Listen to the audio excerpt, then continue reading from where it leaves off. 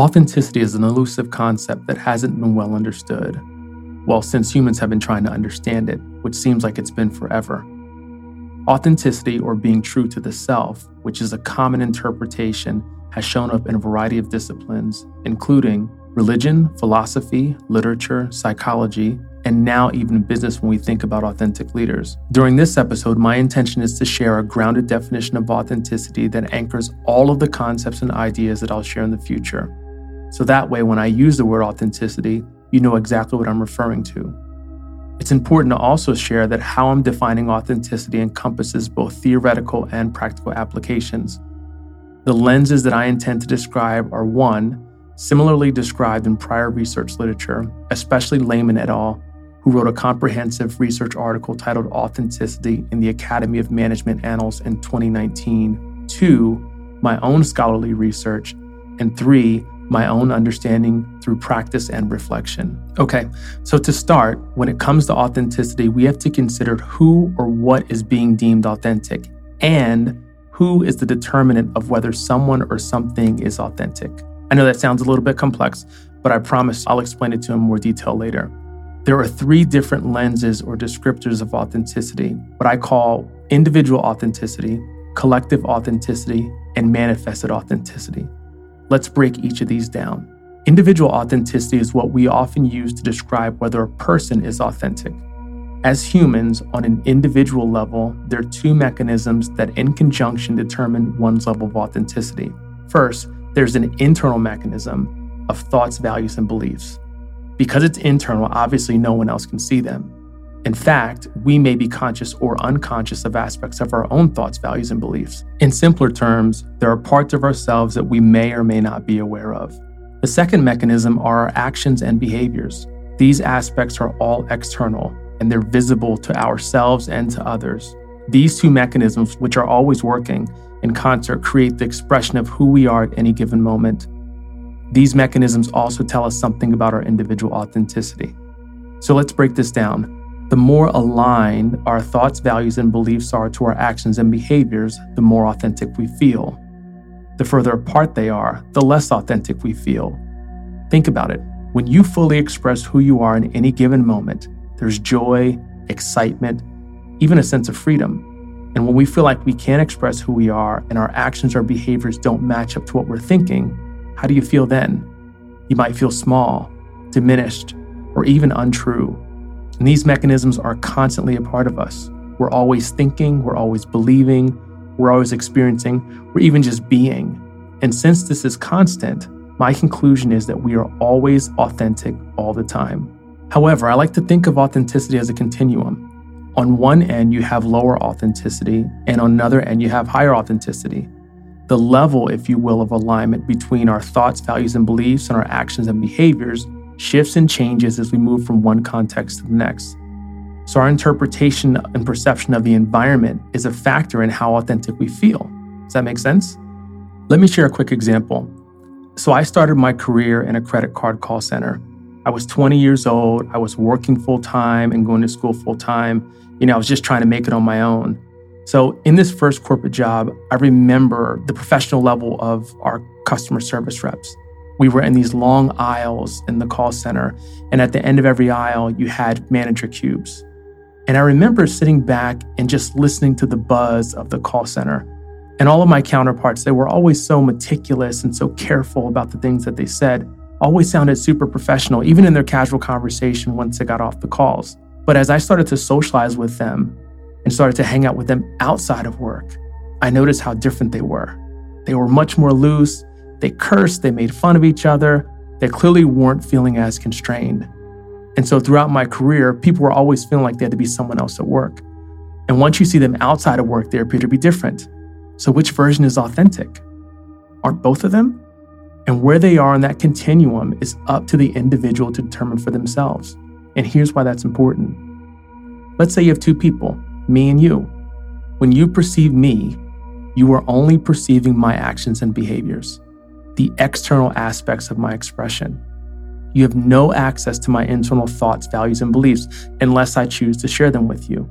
But that's a different story, right? My point is, if you're observing me, you can't possibly know in its fullness, my full level of authenticity. A very wise colleague of mine once used an analogy that people tend to compare other people's outsides to their own insides, and I just simply thought that was brilliant. And it happens to describe the problem with trying to determine another person's level of authenticity.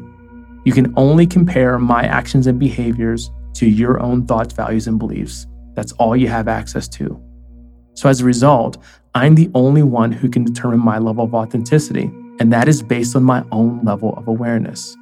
Well, I guess I can't call my own level of understanding profound, but it seems like a profound concept. But when I first became aware of this understanding, it was truly a revelation. Now let's move on to another lens to view authenticity. Collective authenticity begins to describe the level of authenticity of a group. Similar to individuals, groups also have shared thoughts, values, and beliefs, which are essentially aggregated, right? And based on that collective agreement, if you will, there is an expectation of conformity, which ties to how you are expected to act or behave. So think about the last time you worked on a team for an extended period of time. That whole process of forming, storming, norming, and performing leads towards this, what I'll call collective identity of what it means to be a part of that particular group. There's a quote unquote authenticity, if you will, to that. Are you conforming to the group or not? And the same is true with your family. We put expectations around what it means to be a member of a particular family. This is how we do things, right? We often hear that. This is how we treat one another. This is how we express love. This is how we resolve problems. Again, the family has its own level of authenticity to what it means to be a member of that particular family. Now, here's where it gets interesting. When being a member of a team or a family, who determines the level of authenticity? Am I authentically a member of my family? Because collective authenticity is based on an individual's conformity to a larger collective, the answer to the question is, dun dun dun dun, the members of the group, or in this case, the members of the family. They determine whether I'm authentic to the family or not. Why? Because they determine whether I'm conforming or in alignment with the values and beliefs and expected actions and behaviors of that collective family. And this is where our experience of human beings gets super tricky. If you think about how many groups you are a part of, just think of any label that you can assign to yourself. I usually lose count after about 10, but I'm African American, male, Gen Xer, though sometimes I feel like a millennial. I'm a brother, a father, a friend, a leader, a confidant, a coach, a consultant, a meditator. You get where I'm going. All of these labels represent groups that I'm a part of, and their interpretation and meanings can be quite fluid. And if my association level of authenticity with these groups is determined by other members of the group, that creates a real dilemma with how I view my own individual level of authenticity. I pose it as we experience life and move from our association from one context to another, or specifically from one group to another, many of us are in constant tension about how we think we need to be or how we need to show up. That's partly because of who we perceive as the judge. Am I determining how I need to be, or is someone else? And this is the essence of why we feel limited. As we assess other members of various groups, we often don't give people the permission to be who they truly are. It's all because of how we've established these limiting parameters about what it means to be associated with that label or with that group. The beauty in this paradox, though, is that it's socially constructed, which means that it can be changed. All right, so let's move into our third lens of authenticity, which I call manifested authenticity. And I use the term manifested because this type of authenticity comes in the form of something physical and its relationship to something else. Think things. And there are a few things that I'm passionate about. And one thing that I'm passionate about are cars. I specifically love Porsches, or Porsches, if you pronounce it correctly. And I believe the Porsche 911 is one of the most beautiful cars in the world. Its integration of superior engineering and technology with inspirational design creates a level of balance that reminds me, quite frankly, of a work of art. And another passion of mine is good food. So let's take a look at how manifested authenticity relates in these two contexts. What makes a Porsche 911 an authentic Porsche 911? Well, the simple answer is that the automobile manufacturer Porsche, which is a part of the Volkswagen Group, produces and manufactures the car. The more complex answer is that the idea of the Porsche 911 was born. That idea gained momentum, which led to designs and technical specifications. Teams were formed who supported that idea. Processes were created that supported the idea. And over time, the Porsche 911 was essentially birthed. The key thing about the manifestation is that it is the outcome of thoughts and intentions essentially gaining momentum. So everything leading up to the Porsche 911 being created is uniquely authentic in its relationship to the car. That's the final product. What I mean by that is if you got a group of designers or engineers from another automobile manufacturer, you're not going to get the same car. The same is true with replacement parts. Consumers pay a premium for quote-unquote authenticity. We see this all the time when it comes to authentic goods or rare works of art. It's the relationship to the origin that often commands a premium. So if I want to buy a pre-owned Porsche 911 and it has a bunch of replacement parts that are not from Porsche or non-original, I would pay less because I'm determining it to be a less authentic version of a Porsche 911. Which leads me to who determines the level of authenticity. Well, a car can't determine its own level of authenticity, right? So it has to be a third party. And usually when it comes to manifested authenticity in things, whoever is determining the level of authenticity of said thing has some sort of domain expertise that they're relying upon. Think appraisers of art or classic cars, a watch aficionado, a food expert. All of them are responsible for determining how authentic something is. They have a level of credibility based on their experience and expertise, and we empower them that way. I wouldn't expect, if you think about the car example, right? I wouldn't expect any Joe Blow off the street to be able to look at a pre-owned Porsche 911 and understand whether that car has 100% original parts.